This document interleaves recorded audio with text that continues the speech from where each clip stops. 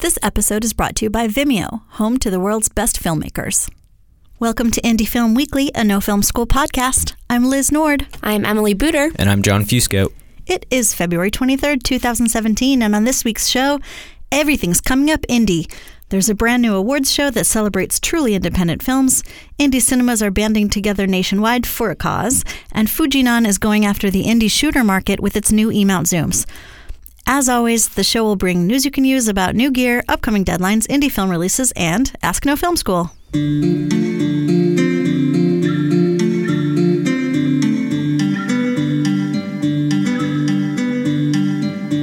Welcome to this week's show. Here we are in downtown Brooklyn, New York, home of No Film School. And as always, we'll bring you everything you might have missed while you were busy working on film projects. Starting with the American Independent Film Awards. Aside from being awarded competition jury awards at festivals, indie films often get completely shut out of the awards game.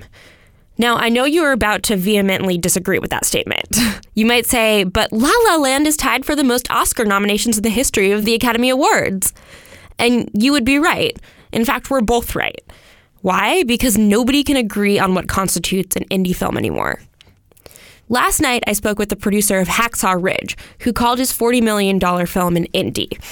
And technically, it is. If we go by the conventional criteria, that is, which is that indies are films shot outside the studio system. By those standards, La La Land is an indie, and you were right. Even though it cost $30 million, it's an indie. So let's take a look at the actual award shows for indies. As of a week ago, there were two main award shows dedicated to the as-yet undefined indie film. These were the Gotham Independent Film Awards, which happened in November, and the Indie Spirit Awards happening this weekend right before the Oscars. The nominees for the former are more indie per se than the latter. The Gotham Awards nominees were Certain Women, Patterson, Moonlight, Manchester by the Sea, and Everybody Wants Some, while the Indie Spirits were more Oscar-heavy, nominating Jackie, Moonlight, American Honey, Manchester by the Sea, and Chronic. Obviously, some of these films, and most notably Moonlight and Manchester by the Sea, made it to the Oscars, which is great. But as of this week, there's a new kid on the block, the American Indie Film Awards. Listen to these nominees. Best Feature: White Girl, Always Shine, The Other Side, Henry Gamble's Birthday Party, The Eyes of My Mother, Little Sister, The Invitation, Kate Plays Christine, The Fits, and Krisha. If you've noticed a discrepancy between the nominees of these three indie award shows, it's because the new American Indie Film Awards celebrate films with a budget of $1 million or less only. And for reference, Moonlight's budget was $5 million, and while that's still obviously impressively low, it's not micro-budget, and it's not what people would consider traditionally indie. The American Indie Film Awards website manifesto reads, quote, "The most commonly used term to describe independent cinema is a film that was produced outside the studio system. Misappropriated, misused, mislabeled, and all too encompassing, the AIFA strives to root the term indie to its core values, economy of means, and more authentic definition, an independently financed and produced film that reflects the creative conditions and budget parameters and represents the diverse majority community at large." So perhaps we need a better definition to delineate the terms of indie film, such that it accounts for the veritable indie films, namely micro-budget and low-budget endeavors, and larger films produced outside the studio system. So these AIFA awards happened this past week, right? Yes, they did. So who won? Krisha. Yeah, Krisha won Best Director, Best Film, Best Lead Performance, and Best Score, I think. And there might have been another one, but yeah, it totally dominated, which was, I guess, rightful. It was a pretty awesome movie. And I mean, if we're talking about making a film in the micro-budget conditions, he just used his family to make that movie, essentially. So yeah, the first attempt at the film was $30,000. So that's quite micro-budget. We actually have an interview with Krisha's director, Trey Edward Schultz, on nofilmschool.com that details the backstory of this movie. It's one of those ones where the making of is almost as interesting as what was clearly a very interesting film itself. So can I just ask, in your guys' opinion, what the importance of sort of delineating indie films from major studio pictures are as far as like awards go?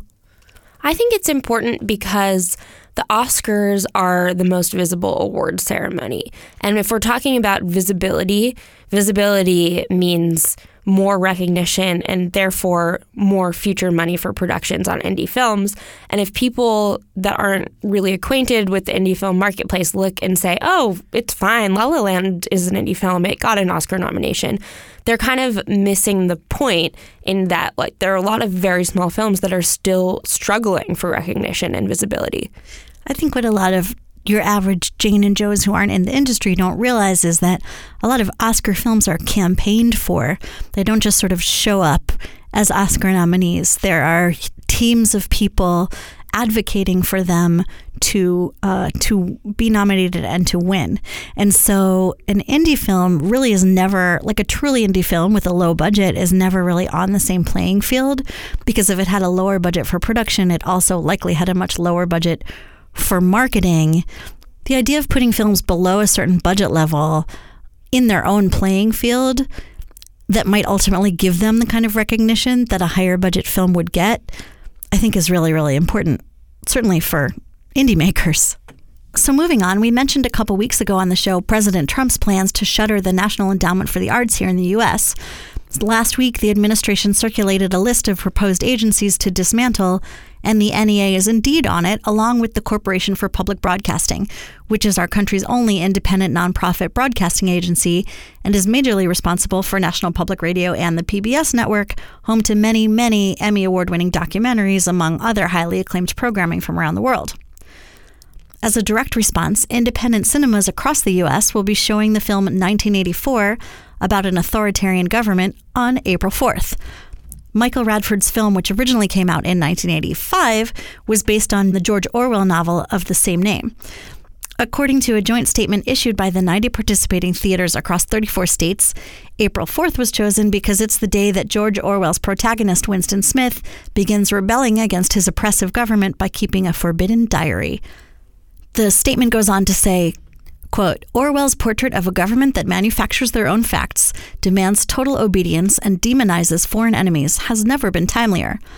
By doing what they do best, showing a movie, the goal is that cinemas can initiate a much-needed community conversation at a time when the existence of facts and basic human rights are under attack. If you run a screening space and would like to participate, email unitedstateofcinema@gmail.com.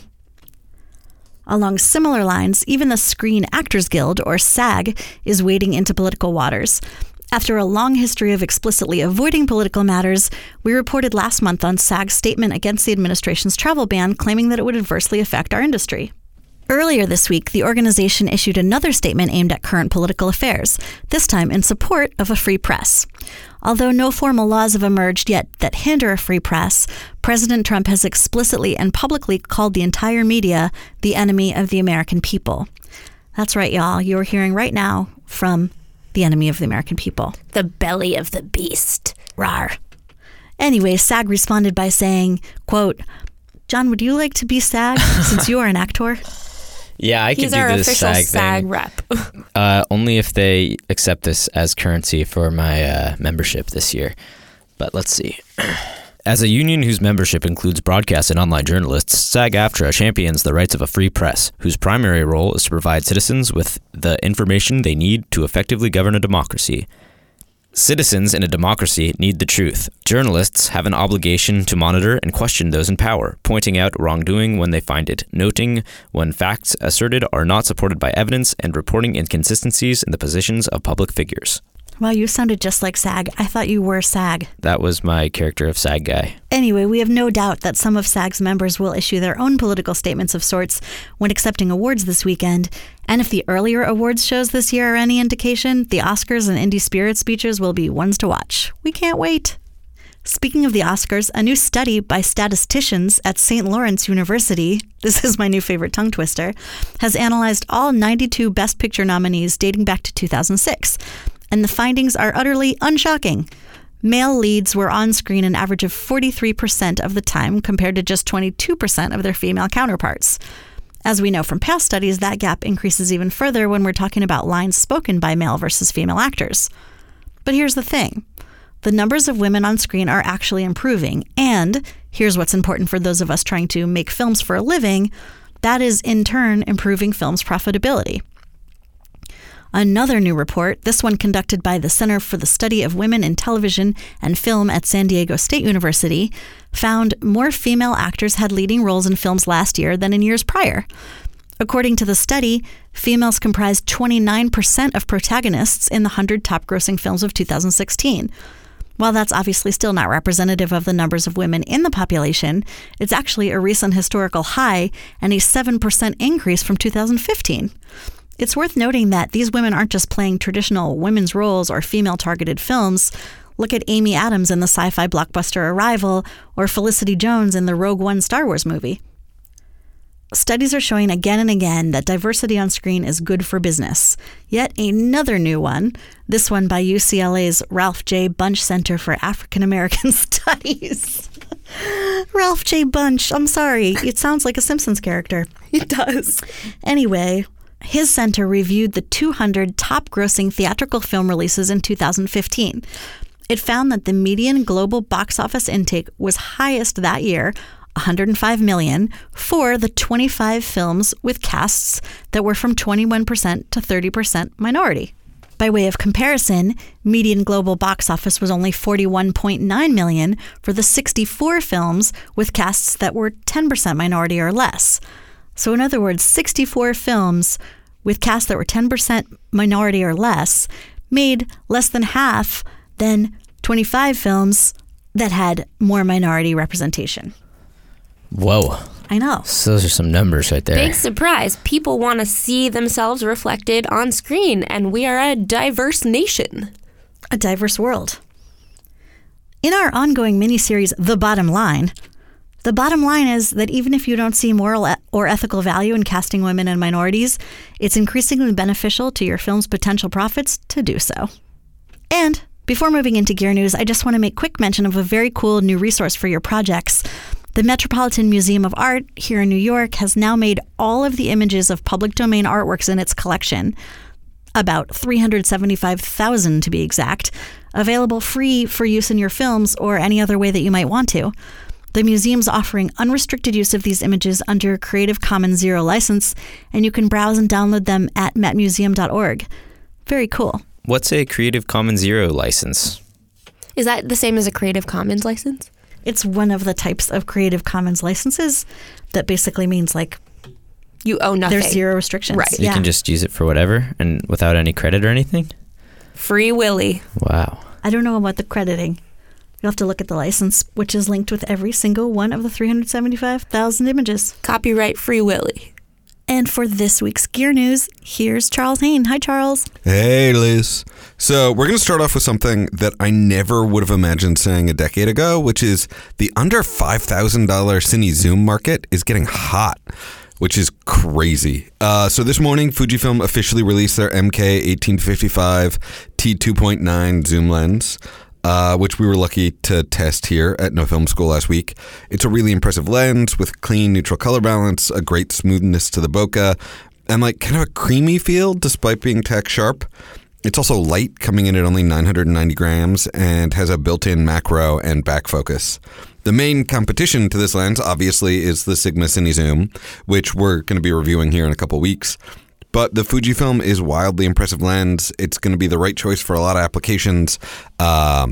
There are a couple features that put ahead of the Sigma, but there's one place the Sigma is ahead of it. The Sigma is almost a stop wider. So check out our review for full details and a bunch of sample images from the Fujifilm. And isn't this one of Fujifilm's like first forays into the more indie market? Oh, yeah. A Cine Zoom for $3,800 is by far a big move from Fujifilm into this world. They've had some Cine Zooms for a while that are much higher price points and really beautiful. And, Fujinon is obviously, Fujifilm used to be called Fujinon, has had a lot of nice lenses for a long time. But this is a major step into this price point and marketplace. And it's going to be a great lens for UFS 7 fans.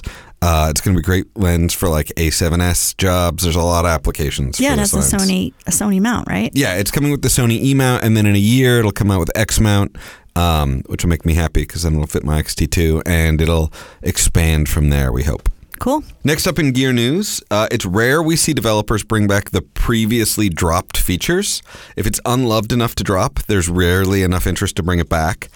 But there must have been a lot of public grumbling about this because Avid, with version 8.8, has brought back 2 features that were loved enough to keep a lot of users staying way back with Media Composer 7 just to keep these 2 features working. Phrase Find and Script Sync are those 2 features, and they're awesome. Basically, let's say you've got 20 hours of footage and you know somewhere in there's a moment where one of your characters says beautiful sunset. What you do in every other editing software is you skim all of your footage looking for those words. And if you have 20 hours of footage, it could take you hours if you don't remember exactly where it is. With Phrase Find, you literally open the Phrase Find window, type beautiful sunset, and it shows you every time someone says those words. It's unbelievable. It's crazy. Script Sync builds on that amazing tech by tying it to a script. So you can highlight an individual word in your script, line in your script, which you import into Script Sync, and then it'll show you all of your options for that line, from close-ups and wide shots. So as you're doing an edit and you're I don't like the delivery in this take, you can just pull up all the other takes. It's a really tremendous, huge time saver. When it first came out with version 7, there was an interview with the dude who edits The Office who was this saves me 25% of my day. And it totally does. So version 8.8 isn't just a reintroduction of those 2 features. They've both been updated, and specifically Phrase Find and Script Sync are supposed to have better recognition for accents and dialects, which will help with a large variety of projects. So we had a really exciting post go up this week that had our commenters going crazy. Yep, that's you guys. DP's Oren Sofer, Charlie Anderson, Alex Chinichi, and Justin Derry did an in-depth camera shootout between 2 of the cameras that our readers have gotten most excited about in recent years. Charles, can you tell us about it? I can. So, as the Red and Alexa platforms mature with new sensors and resolutions hitting the market all the time, it's good to continually do shootouts between the cameras to make sure you have a handle not just on how last year's Red and Alexa compared, but also the latest and greatest flavors of the sensor. This test compared the ARRI Alexa Mini with the ALEV sensor to the Red Epic W with helium sensor. To be clear, both cameras performed really admirably in this test, and they're obviously going to continue to be popular platforms for years to come. The Red has the advantage in terms of resolution with 8K out of the Epic W Helium, as opposed to a little under 4K with the Alexa Mini. And in the test, it was shown that the Red had a slight advantage in noise and grain at higher ISOs, which is a huge boon for low-light projects. But the most noticeable place where the Alexa went out was about 1 to 1.5 stops of extra latitude in the highlights. Now, both cameras have more than 10 stops of latitude, which is a lot of latitude. But the Alexa clips your highlights a little bit less, and that's something. And you could really see the results in the test. If you need 8K or you're doing a job with a lot of night work, the Red is probably going to be your choice. But if you're shooting a desert day exterior job, it's really worth giving the new Alexa sensor a comparison test to the Red when you're making that decision. And we will link to that shootout with all the associated images. And they also offered us downloads of their original footage for you to play with at nofilmschool.com. And Charles, I'm going to ask you to stick around after the break for our Ask No Film School question. Woohoo! If you work in video post-production, you know that shaving off a couple steps from your workflow can save you hours. Vimeo's new panel for Adobe Premiere Pro does just that. It lets you upload videos straight to your Vimeo account without even leaving Premiere. Plus, you can create video review pages and share them with as many people as you want. It's post-production simplified. Learn more at vimeo.com/adobe-panel. So hi again. This week in Ask No Film School, Noah Rossi wrote to ask, why do my exports look different on YouTube, more saturated, than in Final Cut Pro X? Oh, God. Welcome to the frustrating hell of being a filmmaker who cares about image quality. Imagine. I know. It's, So, yes, part of the problem probably has to do with the way YouTube and Final Cut Pro deal with RGB differently. You mentioned that in your question, and that's probably part of it. But the bigger issue is that there's no set of consistent standards for what image is supposed to look like on the internet. It's a complete and total Wild West. There are great images online of even different generations of iPhone having different color casts. So theaters used to be like this too, with like the final volume and projector brightness set by the projectionist, so it was different in every theater. When George Lucas came out with Star Wars, he would go to different theaters and see it, and he would be driven nuts by the fact that like in one theater it's too warm, in one theater it's too bright, in one theater it's too loud. So he set out to create THX to create standards for theaters of a set brightness and a set color and a set volume so that there would be consistency. So like, you are not alone in your frustration. George Lucas had the same problem, but he had billions of dollars to fix it with. But with non-television video, we have no standard. So that means your image is going to look differently in Final Cut Pro X than it does in YouTube, Vimeo, QuickTime Player, VLC, wherever you view it. Because all of those platforms process the image differently. It's so frustrating.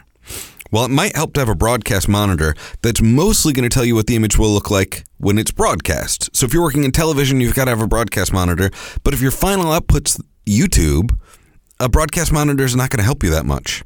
What I recommend doing is building individual compression settings in Compressor or Media Encoder for every outlet. So in those programs, you can change things like gamma, saturation, and what I do is I have a YouTube setting that I built that I like, and I think it makes the footage look on YouTube like it does on my broadcast monitor to my preference. I also have a Vimeo setting. I have a Facebook video setting, and I apply those whenever I do an encode to upload to the internet. And you build these by testing.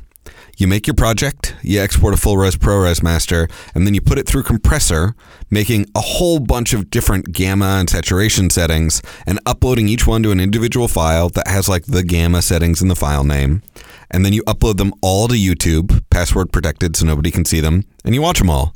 And then you pick the one that looks like you want it to look, that looks closest to the way you see it in Final Cut Pro X.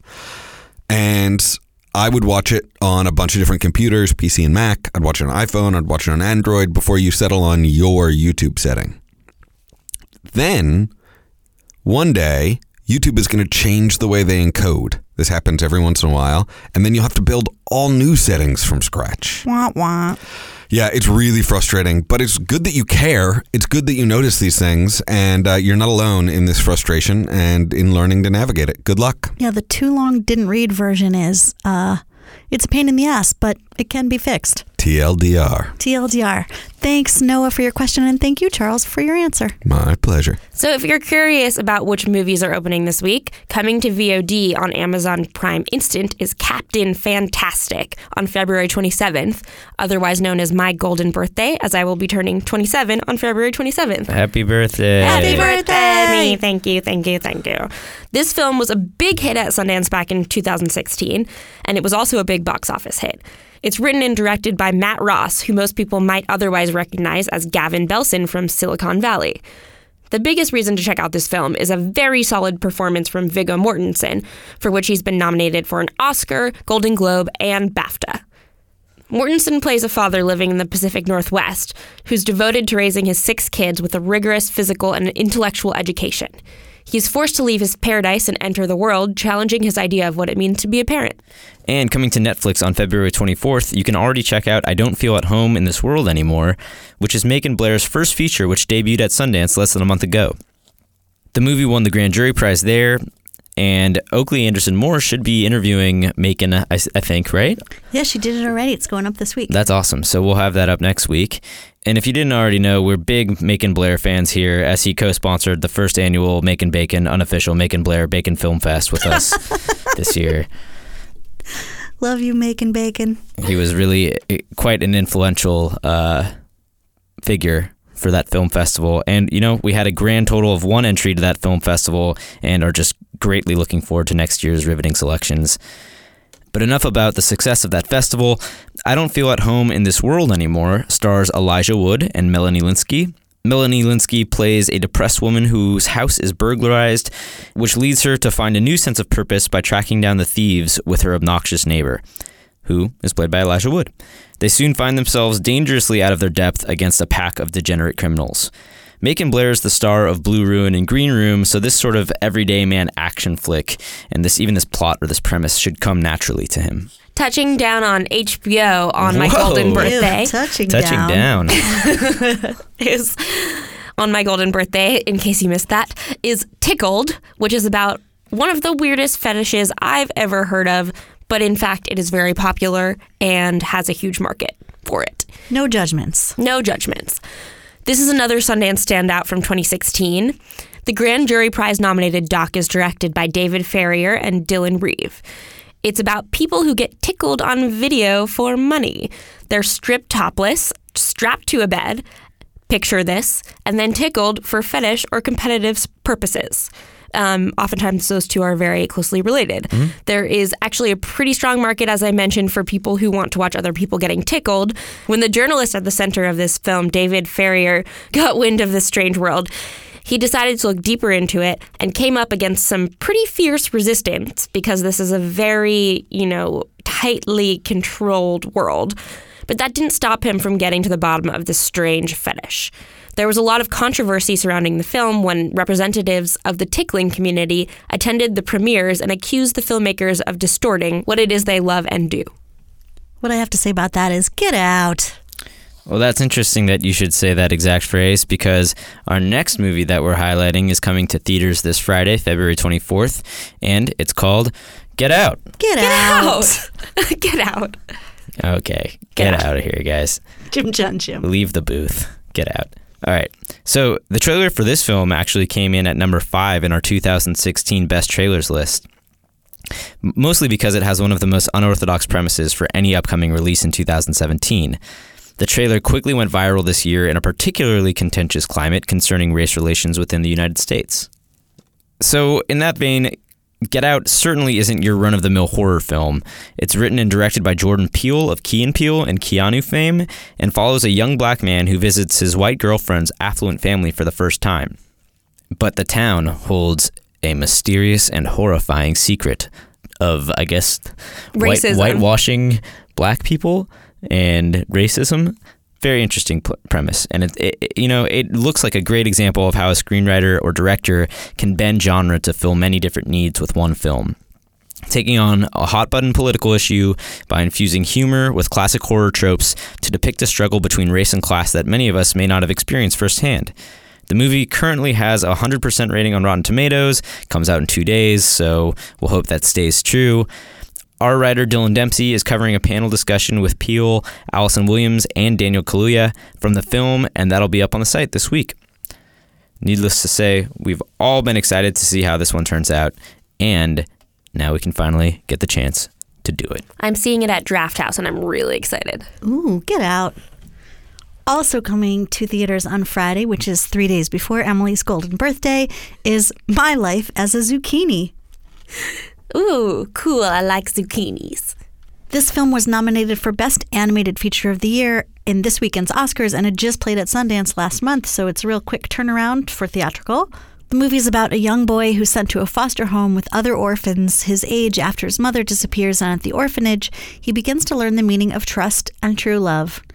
And zucchinis. Do you need to go to the bathroom? No, it just sounds so cute. He needs help.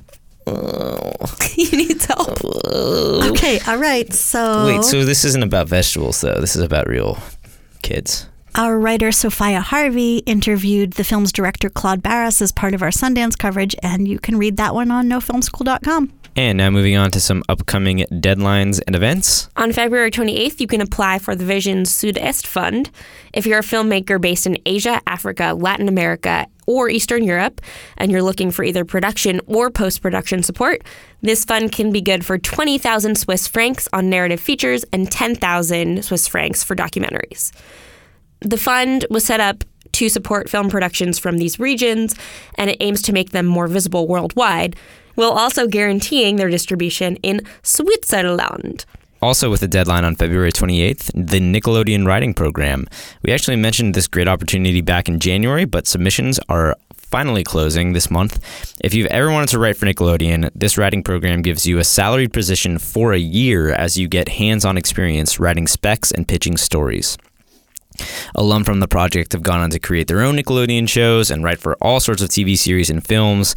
And while in the program, you get the chance to meet series creators, work in writer's room, and receive hands-on experience writing spec scripts and pitching story ideas in both live action and animated television. To get in, you have to submit a spec script based on a number of different TV programs that you can check out online. So like one of those was make your own episode of Adventure Time or make your own episode of Rugrats. Sounds like a pretty cool, fun exercise anyways. This was my dream of the 90s. And finally, on March 1st is the deadline for Vision Maker 2017 Public Media Content Fund, which invites proposals for programs intended for public television that represent the experiences, values, and cultures of American Indians and Alaska Natives. Very important stories to be told for sure this year. As for festival deadlines, on February 27th, which if you didn't know was my golden birthday. In case you guys really didn't hear, it is Emily's golden birthday. Just to make sure, write it down. The Boston Short Film Festival, which takes place from July 12th to 15th, 2017. They have deadlines every month until May, but the earlier you submit, the cheaper the entry fee, and who doesn't like cheap stuff. So if you're going to buy Emily something for her birthday, get her something cheap. The winner of the short film festival wins $500, with which you can buy my birthday present, and automatic submissions into various other film festivals around the world. If you're on the West Coast, there is another short film festival you might think about applying to, and that is the Seattle Shorts Film Festival, which has a deadline on February 28th. This film festival takes place September 9th to 10th, 2017. They accept narrative short films of less than 30 minutes in length, and they're also expanding their programming this year with their newest category, music videos. The Charlotte Film Festival also has a deadline on February 28th. This takes place from September 22nd to October 1st, 2017, and there are many cash prizes for the best narrative feature, documentary feature, narrative short film, narrative documentary short film, and student documentary or narrative. On February 28th, the Humboldt International Film Festival has a deadline, taking place in Humboldt, California from April 19th to 22nd, and the fact that it falls on 4/20 might just be a coincidence. We're not sure. Probably not. Probably not. Bro. 2 Humboldt State University students began the festival way back in 1967 when Humboldt was very much a different place, I think, than it is today. I think it was just like a grove of redwoods and a few desks back then. Yes, and some giant hippies. Mm-hmm. The festival is now internationally recognized as the longest student-run film festival in the world because it's been running for 50 years, and it's put on in conjunction with Humboldt State University. It's been running for 50 years straight? 50 years. That's a long film festival. Who knew that they would be so disciplined down in Humboldt to be able to do this every year? Yeah, they buckle down. And on March 1st, we have the extended deadline for the Lower East Side Film Festival. This takes place in New York City from June 8th to the 15th. And last year we did some coverage there and managed to check out a few of the panels, including one great horror thriller screenwriting panel with Jeremy Saulnier and Silence of the Lambs screenwriter Ted Tolley. And we can't wait to see what they got this year. I think we've mentioned that panel more than anything else ever on this podcast. I think we've mentioned your birthday today more than we've mentioned that panel. But yes, today for sure. Speaking of Emily's golden birthday, next Monday, before that time, we will be covering the Film Independent Spirit Awards on Saturday and the Oscars on Sunday in real time. Indie darling Mark Duplass wrote an open letter to the Academy advocating for Moonlight as Best Picture and calling it his favorite film of the last 10 years.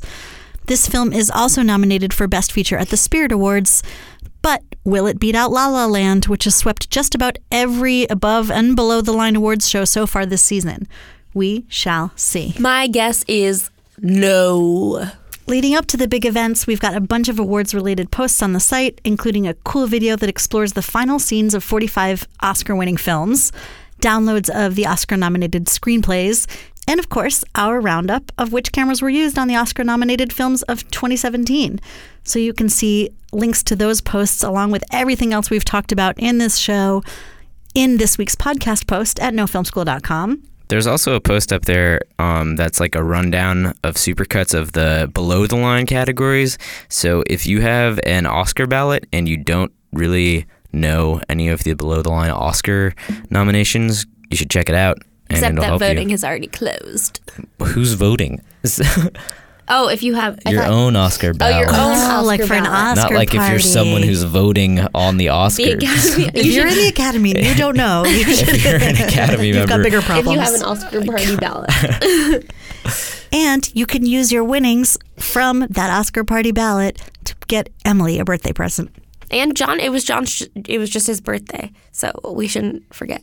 I forgot already. That's all that needs to be said about that. No, it's true, you guys. We had John's birthday on Monday, and we have Emily's birthday next Monday. It's a very exciting week here at No Film School. Happy birthday, everybody. And speaking of next Monday, John, won't we have an interview podcast coming out? Yeah, Liz, we will. You want to tell us what it's about? Oh, yeah. Thanks for reminding me. I'm actually really excited about Monday's episode. It's a roundtable of VR directors who did projects at this year's Sundance New Frontiers VR Palace. And it was such a really interesting year for virtual reality at the festival because all of the filmmakers I spoke to were really going outside the boundaries, using VR for, I think, what it really has potential for. Not the same old stuff that we've seen. They're like, especially doing narrative work in virtual reality and kind of bucking convention and proving that virtual reality has real potential for storytelling in a cinematic way. And so we'll get to hear a lot about their behind the scenes and techniques and how they made it all happen. So it should be a great episode this coming Monday of our interview podcast. Happy Oscars weekend. Please subscribe to the No Film School podcast on iTunes. Check us out at nofilmschool.com. And of course, stay in touch. I'm at Liz Film on Twitter. At E.L. Booter. At Jim_John_Jim.